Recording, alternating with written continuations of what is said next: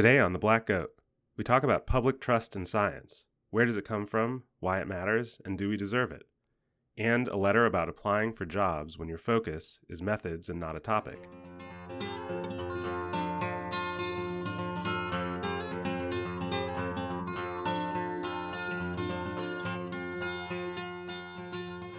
Hi everybody, and welcome to The Black Goat. My name is Sanjay Srivastava. With me, as always, are Alexa Tullett and Samin Vazir. And I'm just going to shut up for the rest of the episode. See, now everything falls apart when Sanjay shuts up. So we were talking before we started recording about how I introduced the thing, I introduced the main segment. And you tell people to rate us on iTunes. And I think that literally makes the one man talking the most on our podcast, which is such a fucking cliche. But I'm also I try to be conscious of not dominating conversations because I know I tend to do that. I appreciate it because I do not like being responsible for conversations. I hate when I'm clearly the most senior person in the room and everyone else is looking to me to keep things going smoothly and put everyone at ease, and I'm like, don't look at me. Yeah, that's funny. I mean, I think that segues are one of the most awkward forms of communication and transportation. And that took me a second. Yeah, whenever if I'm in class and it's a discussion-based class, I just I don't even try to make nice segues. I just say, okay, let's talk about the next thing. Yeah. I just have long awkward or silences that I don't experience as awkward, but apparently everyone else does, which would not be good for a podcast. So I appreciate Sanjay's leadership. But I also do think that Sanjay's voice is objectively the best one. So yeah, that's true. If we're gonna have one that's dominating. I did have you ever thought about voice voice acting, Sanjay? I feel like you could get paid for that voice. I did radio in college, and I have my wife found some old sound check cassette tapes sitting around the house, and she's threatening to play them for our son, and I'm gonna be super embarrassed. Nice, cool to hear my 19-year-old self. But no, I think one thing that we've kind of we've some of this was through explicit discussion, some of this was just kind of naturally settling into roles. But I think people who listen to the podcast don't realize, since I've sort of fallen into this role, I do the introductions, blah, blah, blah. So I'm more kind of salient when you listen to the podcast. But Alexa does all of our production, and people can't tell. It's not easy because at least I'm terrible at providing high quality recordings. I mess up 1 out of 3 times at least. Right. If you listen to the podcast and the sound sounds bad, that is my because Samin or I fucked up so badly that Alexa couldn't clean it up. It's not because of the editing. Except for that one time that there was just a chunk missing in the middle of the episode. That was my fault. Well, it was only your fault to the extent that Sanjay and I didn't bother to check or put any work into producing the episode either. Yeah, so. we don't actually listen to these before we put them up to the world. Alexa does with the rest of us.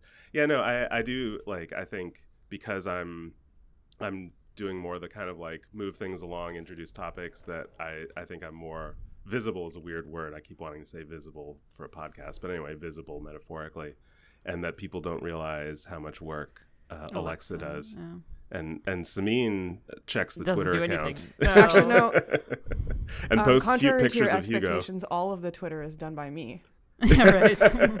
And I do the Instagram.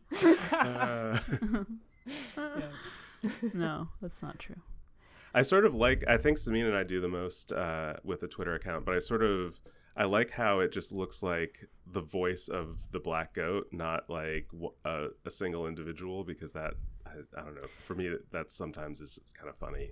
Yeah, I feel bad because I called out somebody who tweeted about how there's black goats during the breaks on the Great British Baking Show, and I was like, those are not goats, those are sheep. And I was like, wait, people are going to think Sanjay's being a jerk to this poor person who's being really nice. I'm sure they could tell. Oh, that's funny. So I went to shift topics. I'm going to do the thing Alexa does. Let's talk about something else. So let's talk about me. No, I went to a concert this last weekend in Portland. I went with my family to see the Avett Brothers, and it was a great show. But it was the most Portland thing because it was at this outdoor amphitheater kind of place, and it was like, I think it holds like 1,000 people or something, and 998 people were white, and so it was 997. It was me, my son, and one Asian dude I spotted in the audience, and that was it. Anyway, it was just sort of I don't know, I was tweeting about it, but it was kind of a funny experience. Portland's super white anyway, but it is interesting to go to like some kind of a show or performance where you're clearly different in some way, and it doesn't just have to be race and ethnicity. I experience this a lot with age, where it's like I'm the old guy at the show, and it's like, oh, I really like these performers, but clearly this is not, I'm not the center of their target audience. I feel like that's so weird. Like, I feel like you have to go to a musician who's like 20 years older than you to be in a crowd of people who are the same age as you. Like, if you go to a musician who is like, you would be like their target demographic, then still the demographic of the people at the concert are still like 10 years younger than that. I guess because but that makes concert sense, right? goers are younger. And also, like, you start listening to music at a younger age than people typically perform music, so it makes sense to me that there's an age gap. Well, that's not exactly what I mean. I just mean that, like, even if you, like, the people who go to concerts are younger than the I see. demographic of the... I see. Yeah, I think. Yeah, no, that's true, right? Because people who have time on their hands to go to concerts. I know Chris and I are going to a concert tomorrow night, which will be several days before the recording comes out. It's a band called Japanese Breakfast, and I know them. Yeah, so Michelle Zauner is it's one of these things where it's the name of the band, but it's kind of just her project. But anyway, okay. So she's from Eugene, and so I'm going to be super curious what the crowd is like, because I'm not even sure if she kind of got how much of her career was started before she kind of moved away from Eugene, but it's totally like local person coming back to their hometown, and so I wonder if it's going to be cool. Like all her friends at the show or something like that. Yeah, that sounds really fun. You seem to go to a lot of shows, Sanjay. I feel like I'm making up for lost time, because I've always loved live music, and when my son was younger, we just couldn't get out of the house very much, but Eugene doesn't get a lot of the biggest acts. We get some now, but not a lot. But it's a great place to see shows because they're cheap and the venues are small, because we're kind of like, bands, a lot of times we'll get bands that are like going from San Francisco to Portland or Seattle or vice versa, and they'll do a stop in Eugene on their way. So we get pretty good acts, but you can be like right up close and whatever. So there's some benefits to living in kind of like a medium-sized college town. Mm-hmm. Yeah, that's nice. I feel the way about shows that I feel about museums. Like, I'm supposed to appreciate and enjoy them so much more than I do, and I'm just like, when can I leave? Like, when is it okay to go? I don't know. Maybe, I don't know if it's my introversion or being a control freak, that I'm just like, now I am supposed to be here and enjoy this, and I have no choice, and I feel very, like, I don't know, like it's not on my schedule or my whatever. Like, I like enjoying things when I want to enjoy them and how I want to enjoy them. So I like doing things at home better. Yeah. I'm weird. You need musicians to just like show up in your house. And then leave when I tell them to.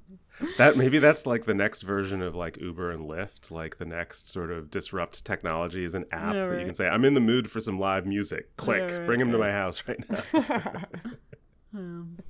You got some like strumming, or the like the violin person at the romantic restaurant showing up at your house playing you a sad song or something.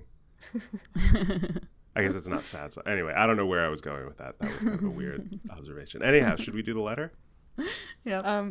Yeah. Nice transition. Yeah. Okay. Dear the Black Goat, I'm a graduate student in the UK, and I will be soon be entering the final year of my PhD. When I hear about graduate students getting postdocs in their first faculty positions, the subject area is usually very similar to your PhD project, and you usually get pigeonholed as a particular type of psychologist. However, I'm not convinced that I want to continue in my particular subject area. Throughout my PhD, I have focused on learning different methodologies. For example, EEG and eye tracking, learning R and Python for data analysis, and consistently using open science practices. This has allowed me to collaborate on projects completely different to my PhD research. One of my advisors commented that this might look weird on the prospective job market, as people will wonder, what type of psychologist are you? Do you have any advice on how I could sell my research skills without having a specific subject area? And what would your impression be if I was to apply for a position in one of your labs? Yours sincerely, an academic nomad. So this is kind of interesting to me because I guess I was not quite in this boat, but almost, where getting a job was around the time that I started sort of changing my research interests. It sounds like this person wants to end up getting a job or a postdoc, focusing on something that's pretty different than what they previously did. Or even without having a specific subject area. Right. Sounds like. So selling themselves more as like a methodologist, but being able to then tackle different subjects than they've tackled before.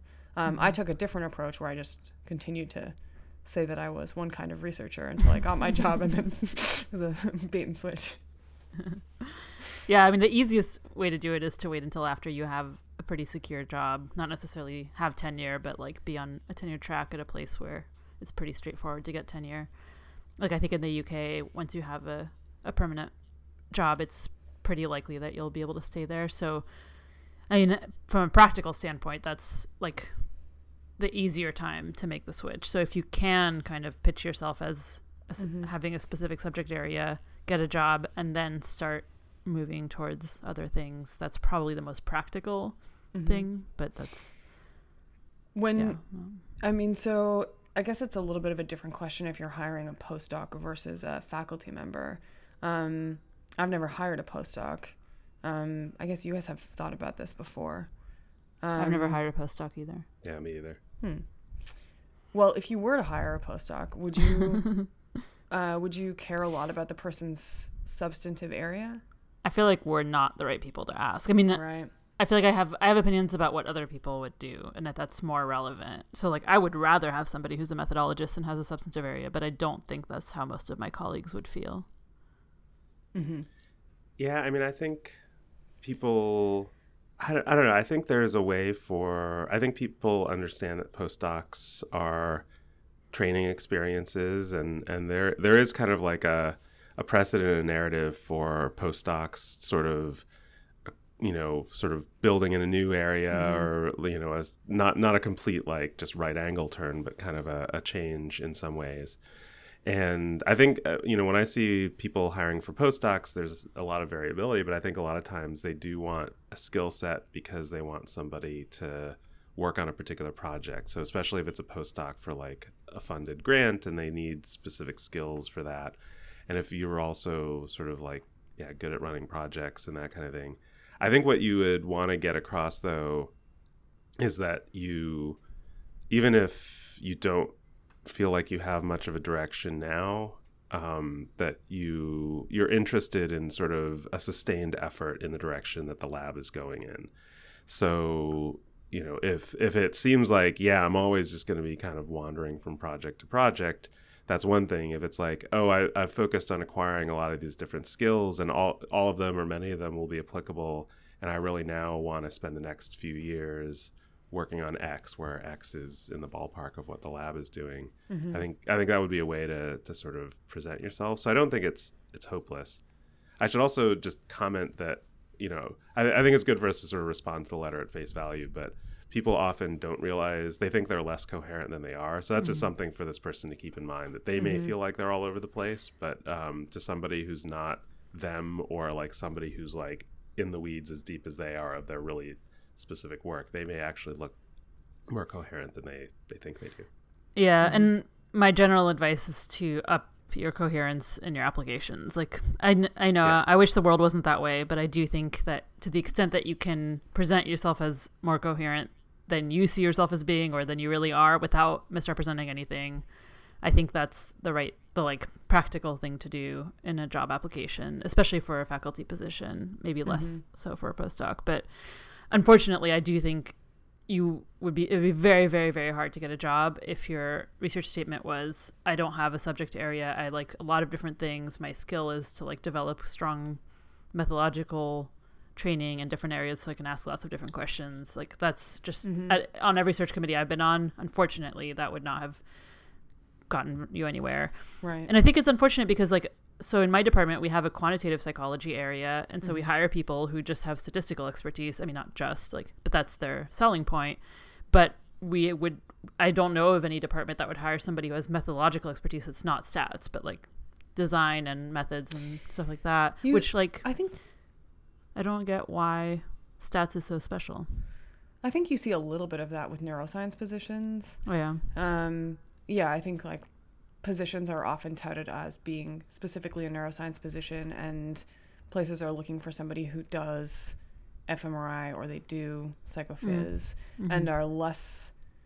I'm not sure if it would go over well still in those situations to say, I don't have like a topic area. I just do fMRI or I just do psychophys. But I think you can definitely get away much more with saying like your specialty is the methodology and you have like a couple of different topics that you work on or something. Yeah. That's interesting.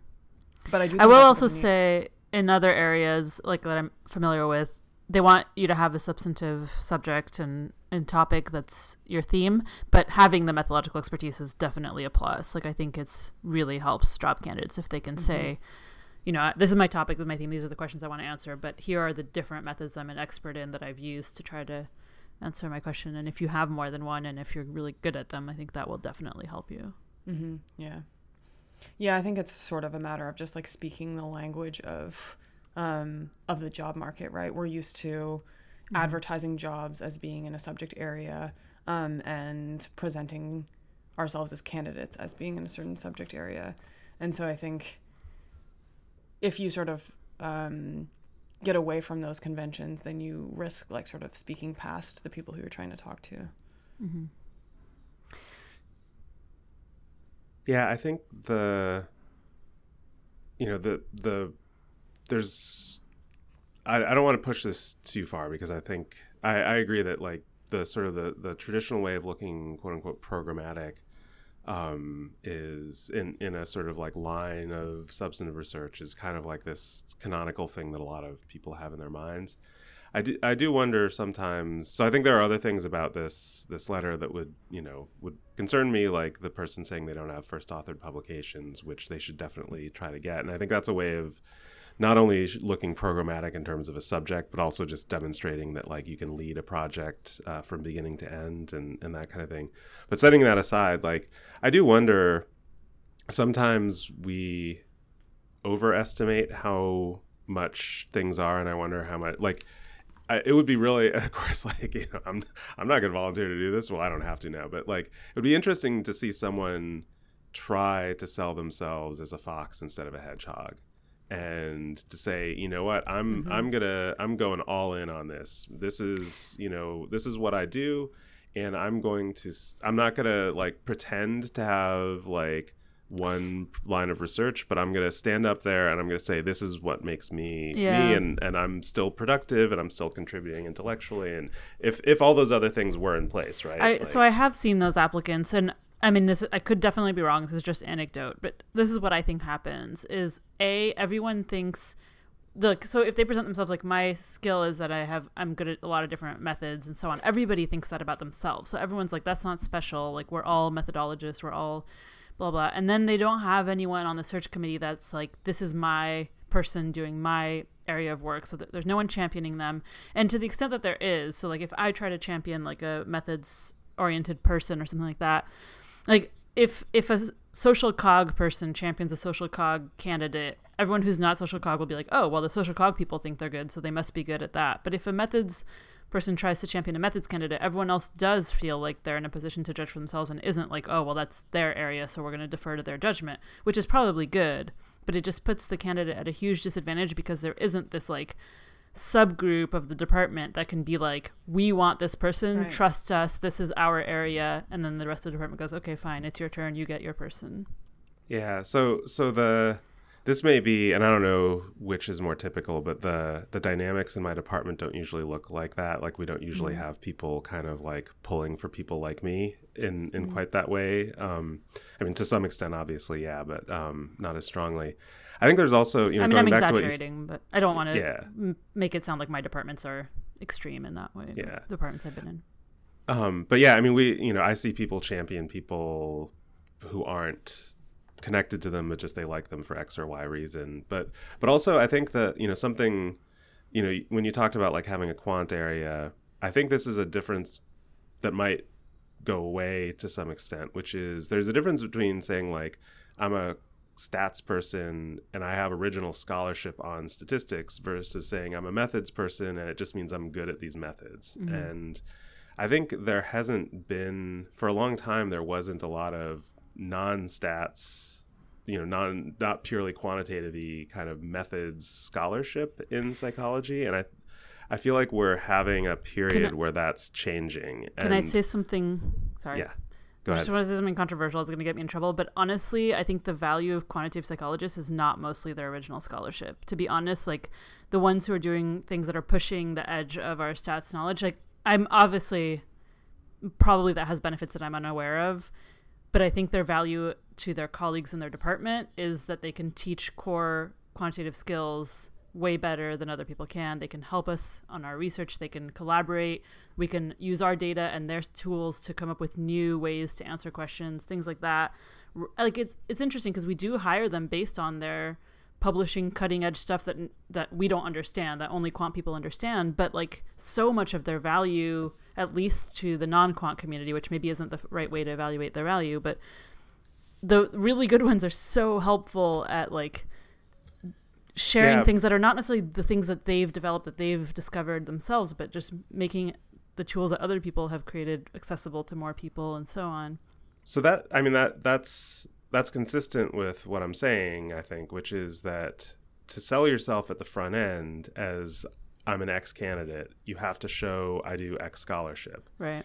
And so, and that hasn't been, and that's how the quant people often get in. So they're not selling themselves as I'm a great collaborator who will consult on your grant. I mean, they are saying that and people like that, but they also have to be able to say, I do quant scholarship. And so I think that route might be opening up possibly for methods people that I feel like we're in a period where there's kind of a renaissance of methods scholarship, more broad than theorems and simulations and proofs and that kind of thing.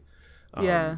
I guess what I was saying is I think it's kind of unfortunate that that's the case, that you have to sell yourself as like developing original things, especially in stats. I mean, in methods, I don't know, but in stats, like I wish that we could hire people because they're really good at implementing and sharing and training people in methods that aren't necessarily the ones that they invented or developed.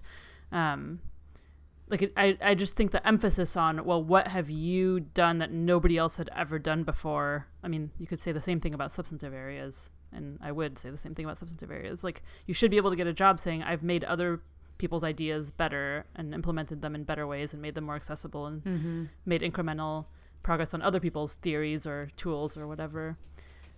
But yeah, I agree that, like, given that the world is such that you have to have your own original scholarship in your area, it's good that there are starting to be opportunities to do that for methods, but it would also be, in a perfect world, nice if you didn't have to necessarily do that, but could just say, I'm really, really good at the things that other people have, developed or whatever. Yeah, right.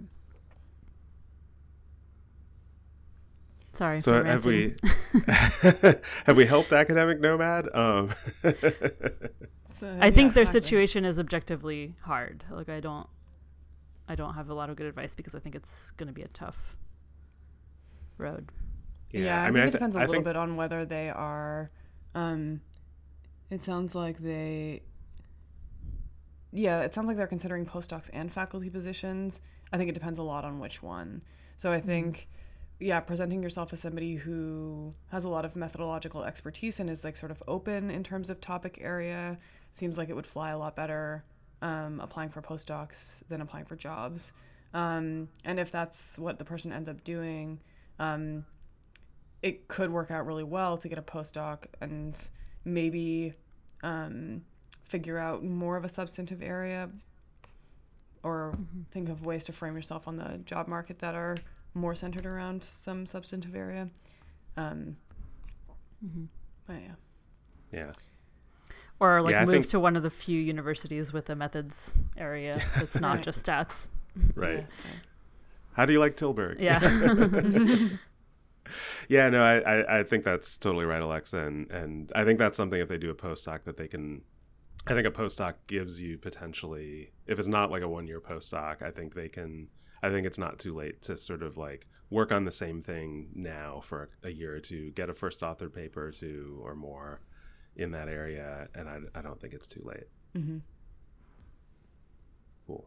Cool. All right. Well, thank you, Academic Nomad, for your letter.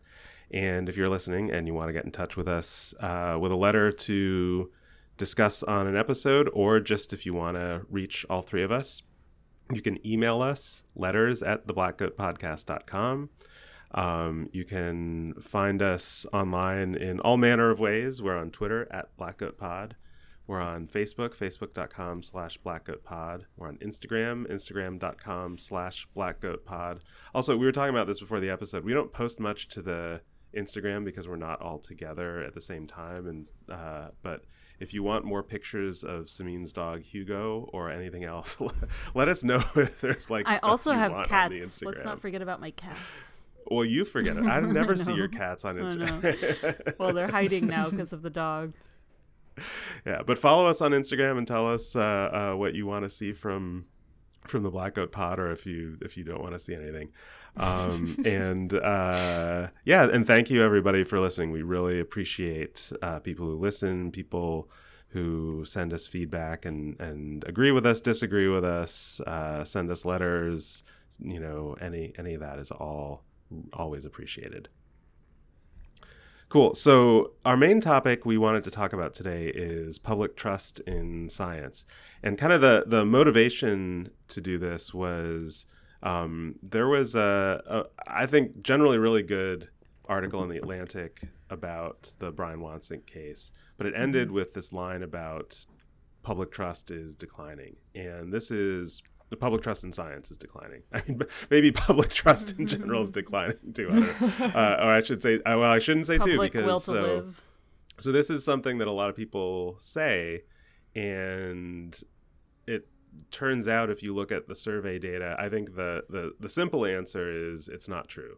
And I think there's a slightly more complicated answer in the survey data, which is it's not true, but it's kind of complicated. But it's something that I think a lot of scientists think is true, feel, and we might talk about why people might feel that way even without it being true. But also, it kind of led us to wanting to talk about, in general, this issue of public trust, because it's something that we all care about and something a lot of researchers care about. So in a lot of discussions of public trust in science, I feel like there's this underlying assumption that we deserve public trust. And so the conversation Right. ends up being about how to protect the science's reputation and how to keep public trust high. Whereas, like, I feel like, no, the conversation should be about, like, how to let the public know the information they need in order to calibrate their trust appropriately, and not start with the assumption that science as its practice deserves public trust. So Yeah. there's also, like, science, the idea as a, like, way to produce knowledge versus science as it's practiced, which I trust the former a lot, and the latter it goes up and down. Yeah, I know what you mean. I feel like there's this sort of assumption sometimes when people are talking about trust in science that the goal is to maximize trust in science. Ideally the goal is to make science as good as possible, and then potentially trust follows. It feels like sort of putting the cart before the horse to say, like, Yeah. okay, let's persuade people to believe in science, and then and then the quality of science is secondary. But yeah, there's the question of public trust in science, but I'm also curious, like, whether you feel like your trust in science is declining.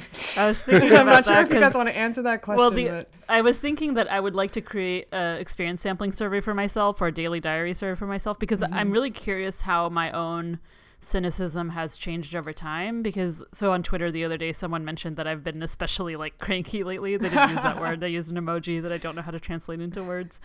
And I was like, yeah, I definitely feel that way. I feel like I'm at peak cynicism about science, but and it's related to other things happening in politics and so on, but just about like powerful people, including in science. And so yeah, like it's interesting. I like texted a friend the other day, like I've never been more convinced that there's a crisis in science, and I usually don't use that word in public, and I'm fine saying there's no crisis, like whatever.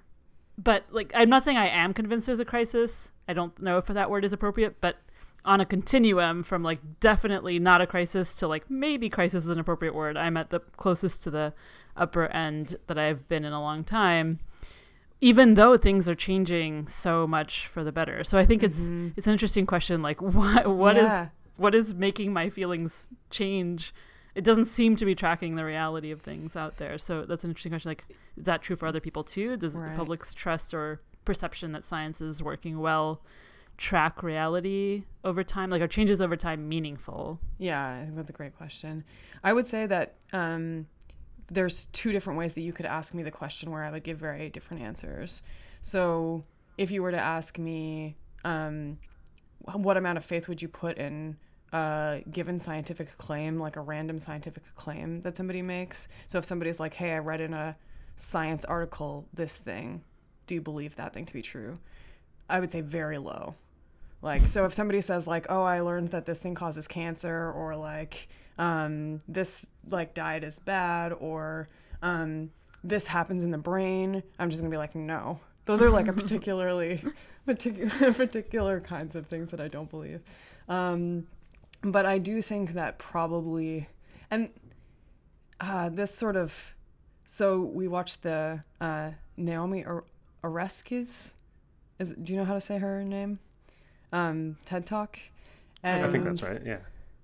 And she talks about how we often make this distinction between science and faith, but actually oftentimes scientists are making leaps of faith when they are believing in scientific claims.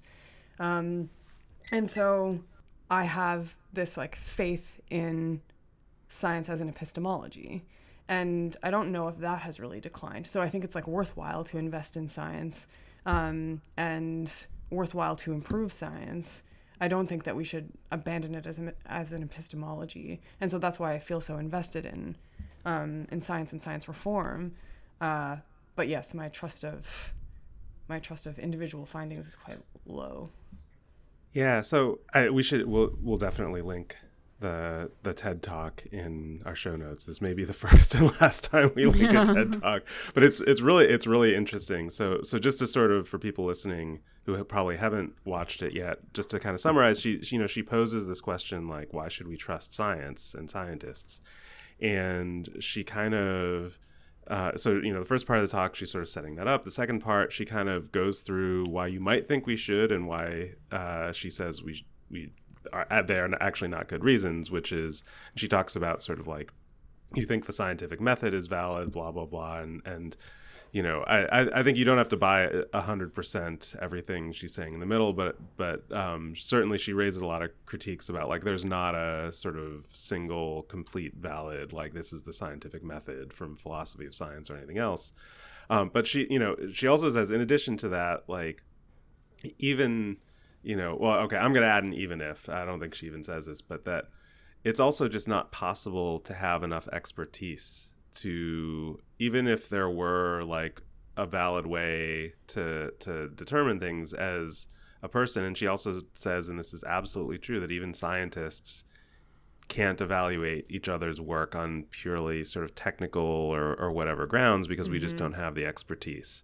If I pick up a paper from neuroscience or computer science or anywhere else, and I can't look at that paper and vet it myself, let alone if I read something about like relativity theory or astronomy or something like that. And so she says that ultimately, this is kind of where she concludes, is that ultimately it comes down to an argument from authority, which is really weird and I think produces an allergic reaction in a lot of people who think of themselves as skeptical. But it's a special kind of authority, and it's because and I'm filling in a little bit of my interpretation here too, but that it's because of scientists checking each other's work. It's because of she doesn't quote Merton, but the sort of Mertonian idea of organized skepticism, right?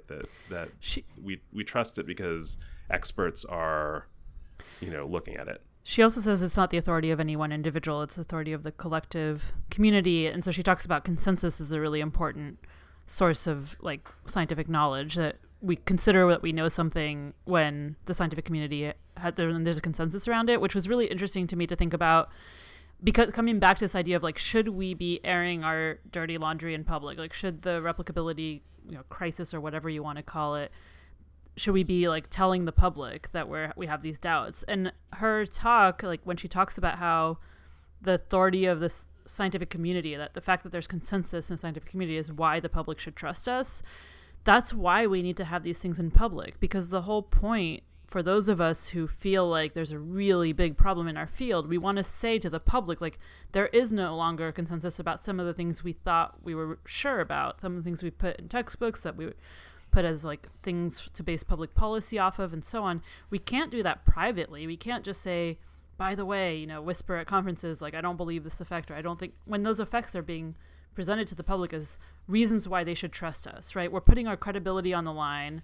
And so I think it's important when the consensus falls apart, when there is a lack of consensus in a scientific community, for that to be public, so that if the critics are right and that was not a credible claim, then the community still has some credibility, because we can say, look, we caught this. We were aware, we were self-critical, and there was consensus for a while, and then we realized that maybe there shouldn't be, and so on. Mm-hmm. So I think, we have to like be very, very protective of our credibility and where our authority comes from, if she's right that it comes from this idea of consensus, so that when there is skepticism about an idea that people perceive as there being consensus around, that needs to be communicated to the public as well.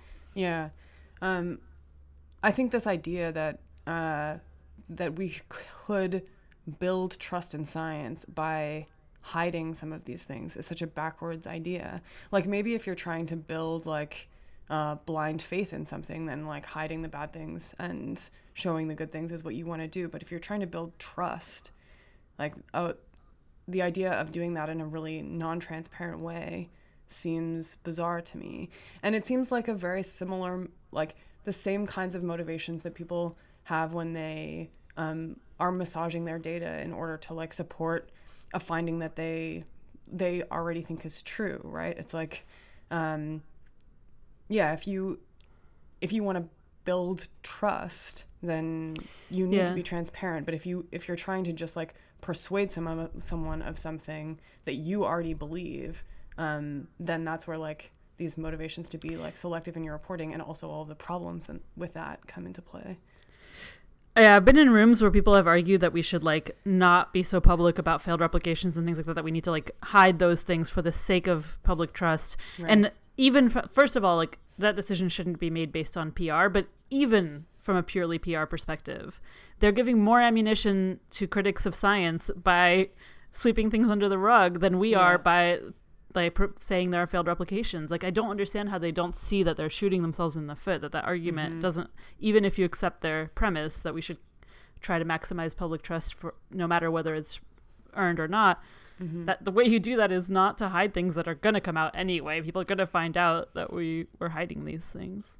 Yeah, and this is where, I really liked the Oreskes TED Talk, and it's only like 15 or 18 minutes or however long a TED Talk is. So I suspect that she has a lot more to say about this. But one of the things I felt incomplete to me was that and this is why I was sort of like tacking on these other things in my mind as I thought about it, is that I think that the idea of consensus really needs to be fleshed out, because there's a version of consensus which is, it's just the aggregate version of trust me, I'm a doctor, right? It's trust us because we're doctors. It's and that it's just like a bunch of people. It's not one person saying so; it's a bunch of people saying so. And I'm sure that's not what she meant by it, but I think that's sometimes, the idea like, oh, if we all speak with one voice, that'll be persuasive. And I don't think people buy that, because you can have a bunch of people speaking with one voice because they have the same agenda, because they have the same, they're a community that shares the same biases or blind spots. And so instead, what it is, it's not a consensus in the sense of an average of voices. It's a community that has its internal dynamics and its way of organizing itself. And that's where, I think something that would be really valuable is sort of for people to kind of read as well, and we've probably talked about this before, is Arthur Lupia's work on why should the public trust science. And in my mind, I think there's a lot of value in marrying these two together. So Lupia's idea is, he says, look, what's the point of science in the public realm? Why should people pay attention to it? It's because a scientific argument isn't trust me because I'm an authority, or trust me because I've had a divine revelation or something like that. What it is you don't have to trust me. I'm going to tell you how I reached this claim. I'm going to give you the reasoning and the evidence, and you can see for yourself how to get to this conclusion. But actually, I think that a community that works that way. So when I say, like, what makes me trust scientific findings that I don't have the technical knowledge to evaluate for myself, it's not that a bunch of people with physics PhDs said so. It's to the extent that I believe that the physics community is working that way, then I will say on average I should. And they're going to occasionally, because they're working that way, they're going to sometimes discover things aren't true, and I shouldn't hold that against them, those individual instances. But on average, the more I see them organizing their community in that way, then I should believe their consensus, not just because it's like 50 people with lab coats instead of one. But I think there's an important connection between the Lupia argument and the Oreskes argument, which I hadn't thought of before. So, like, when you say you trust physicists because they can verify each other's work, right? It's not because you're going to go and verify their work. You're not going to go look at their data and code and so on, right? Or at least I'm not. So it's not literally that I can go and verify it. It's that they can verify each other's work, so the people within that community. So there is an amount of, like, trust or my relying on their consensus, and the verification part's important that it happens within the community, but then the trust comes from people who aren't in a position to themselves be able to verify it. But that actually leads me to another thought, which is, this is why diversity within a scientific community is really, really important.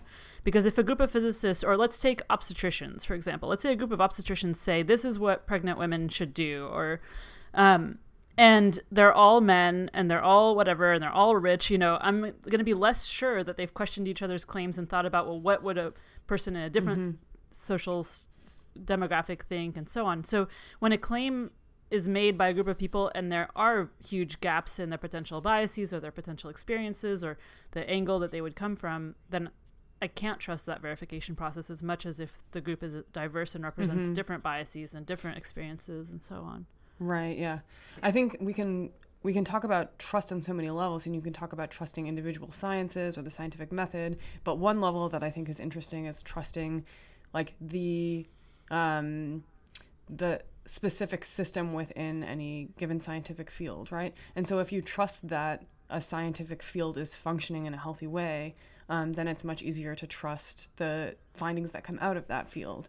And so, like you say, this idea that, like, the people within that field are able to verify each other's findings, or there's a mechanism for that, or that kind of thing is encouraged. And that's, I think, also where diversity comes in is so important, is that if you have a field that has a diversity of experiences and a diversity of motivations, then consensus becomes more valuable, right? And more impressive. Right. And I think, like, so I agreed with Oreskes' point about consensus. But actually, I think some of the things that she says also undermine some of the versions of consensus that we do rely on, which are that, consensus starts to have weight when you have, I think the bigger the group, the better, and the more diverse the group, the better, and also the more diverse the motivations of the group, right? But at least in psychology, often, like, so she makes the point that not everybody has the expertise to evaluate others' work. And I would say within psychology, the population of people who are able to and spend the time really critically evaluating each other's work within any field is quite small, actually. And also, many of those people have similar aligned motivations, right? So, like, I don't know, a group of people that's interested in a particular kind of finding, right? Like, probably they want that finding to be true, and there's not a lot of people outside that small subgroup that are really able to critically evaluate that. And I think that's starting to change and improve. But a system that's built on that, I think consensus loses a lot of value. Yeah. And I think it's even beyond, so it has to include diversity within a field, but it also has to include making it open and available for people outside of a field or a research community. And so, I think of the example of like climate science, right? Where, that to me, one of the reasons that that's so credible is because they're willing to engage with critics outside of climate science. They're not just saying, no, you don't have a PhD, so I'm not going to talk to you. They've put themselves out there. And so you see this happening in fields that are engaging on policy and other kinds of applications where they're communicating with real stakeholders, some of whom may be hostile to what they're trying to do or just simply disagree in good faith. And if you see the community engaging with every good faith criticism, with every criticism that comes in the form of logic and evidence or talking about it, to me, that's another one of those cues that says, I'm going to have more faith in the scientific community that this work is coming out of. So Oreskes is a co-author on the book Merchants of Doubt, so she probably has something to say about the climate change issue in particular. I haven't read it, but it'd be interesting to say. I'm about a third of the way through. It's super interesting. Yeah. I mean, I think so. When I think about I think this is kind of interesting because it's consensus might be either the wrong word or it might be like a word that needs to be unpacked, because it's really about trusting the community of scientists that this came out of. And so it's kind of interesting, like when I see something, what am I looking for? So one thing is just the form of the argument, sort of Lupia's idea. Are they presenting the argument in a form where they're saying, here's my data, here's my materials, here's my whatever, you can look it over yourself. Some of it is, are people doing that looking over? And then some of it is like, who are the people that are allowed to do that looking over? And does anybody who disagrees have access to it? And if I see all those things in place, then I don't need to be an expert myself. Yeah, because without that, what's to stop a group of people from getting together and say, look, we all have consensus and present a united front and blah, blah, right? And there's a strong incentive for scientific communities to rush to present a united front and to rush to consensus if those other criteria aren't part of what we mean by consensus, right? Because just consensus alone, that's easy.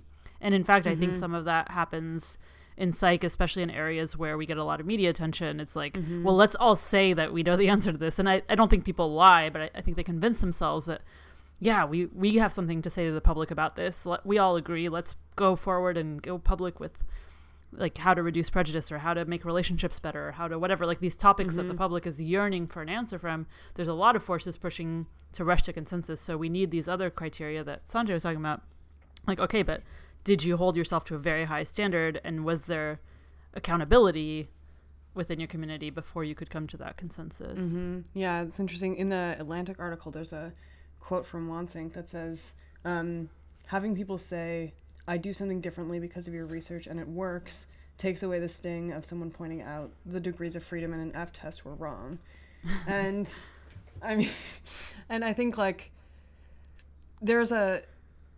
so if we're sort of like trying to give him the benefit of the doubt, like I understand this idea that like there's sort of like a big picture, and sometimes, if you're really confident in the big picture, then a couple of like small problems with the details are not going to totally undermine that. But of course, like I guess where people differ is the extent to which these small problems can add up to really, really good reason to doubt these big claims. And like in this case, I think I think that that's the situation that we're in. But yeah.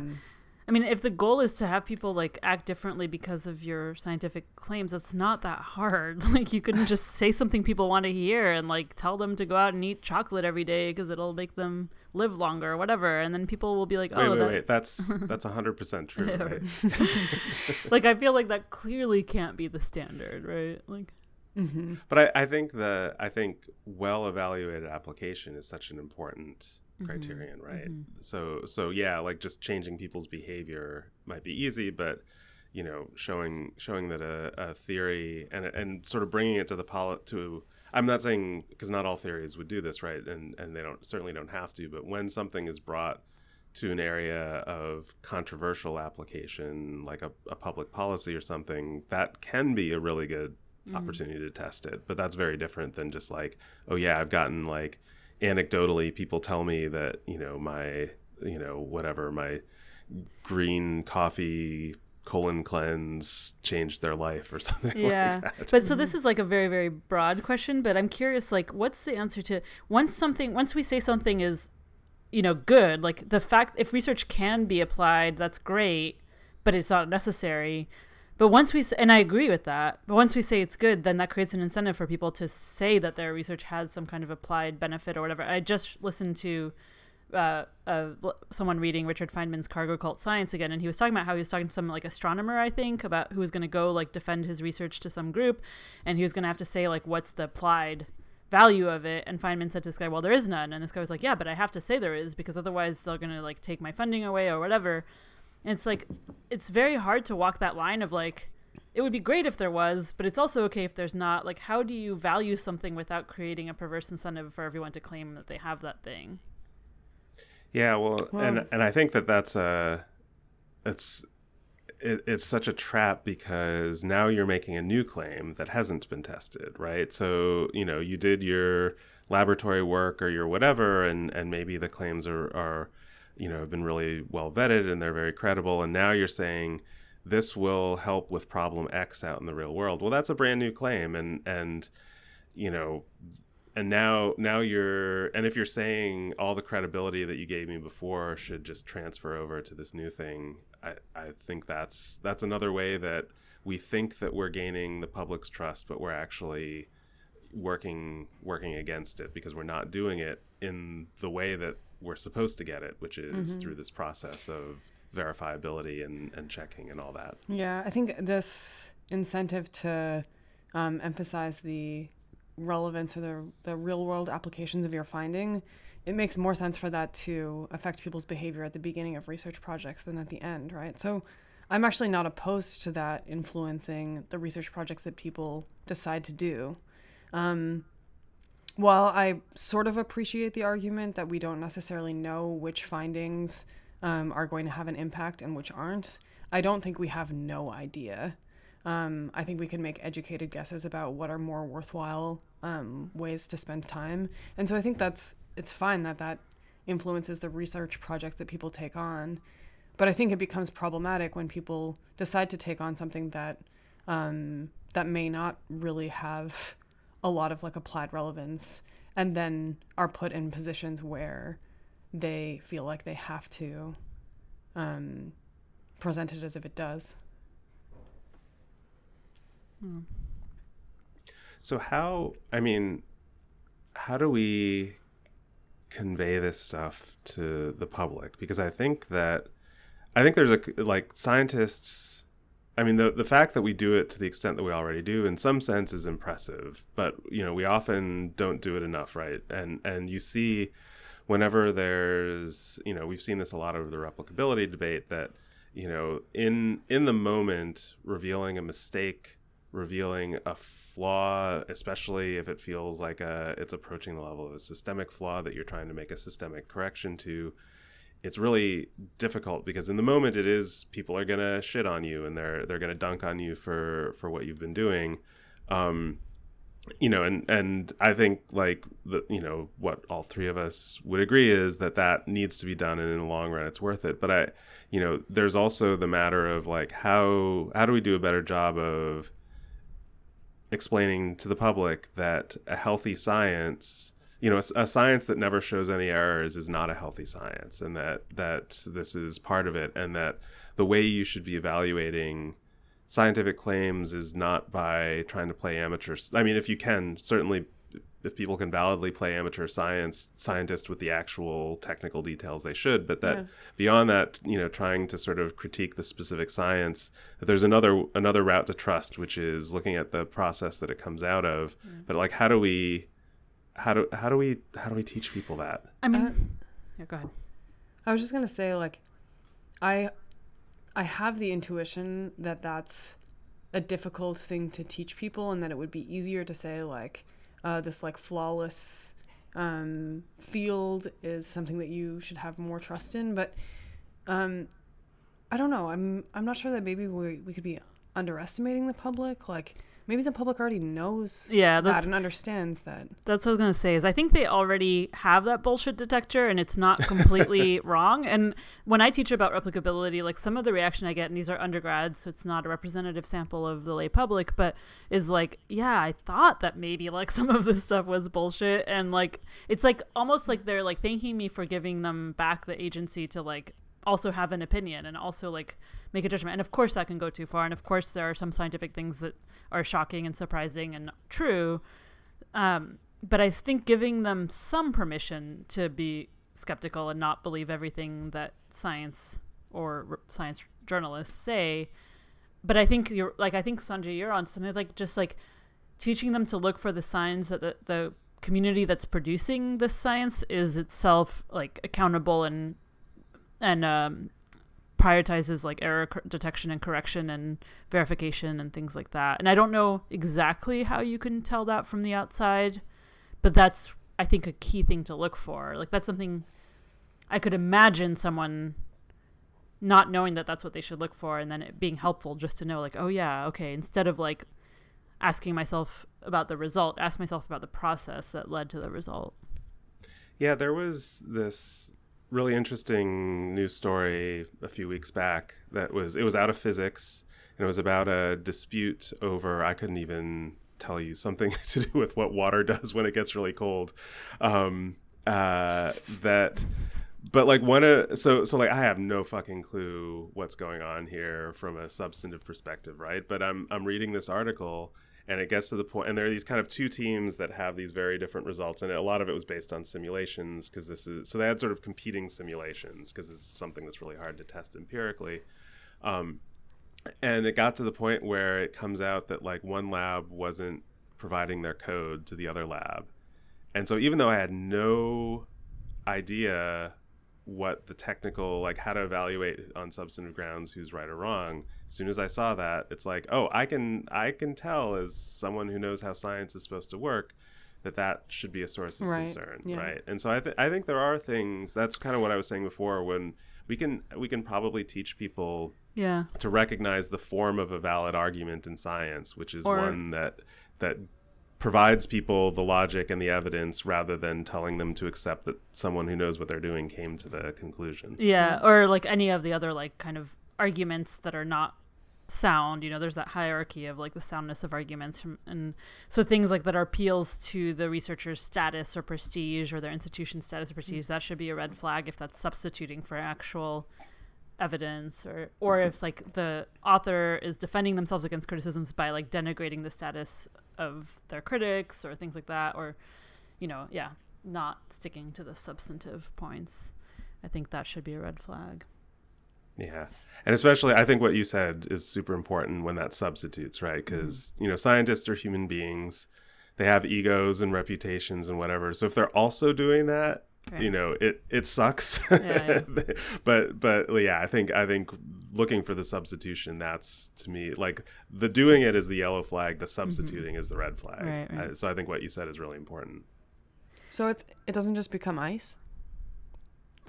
Oh, there's like two different forms of ice at different. I couldn't even fucking tell you. I'll see if I can dig it out. It was a really interesting. Despite it was the reporting was superb, because it was, if you were a physicist, you could probably follow the arguments, but it was like a super compelling read regardless, and the stuff was explained about as well as any human being could explain it. I'll see if I Cool. can dig it up and Yeah. put it in the show notes. But yeah. Can I end with, or I don't know if we're ready to end, but I have a public service announcement for anybody who wants to show the Naomi Oreskes video in their class, because I had the first day of class yesterday for my replicability seminar.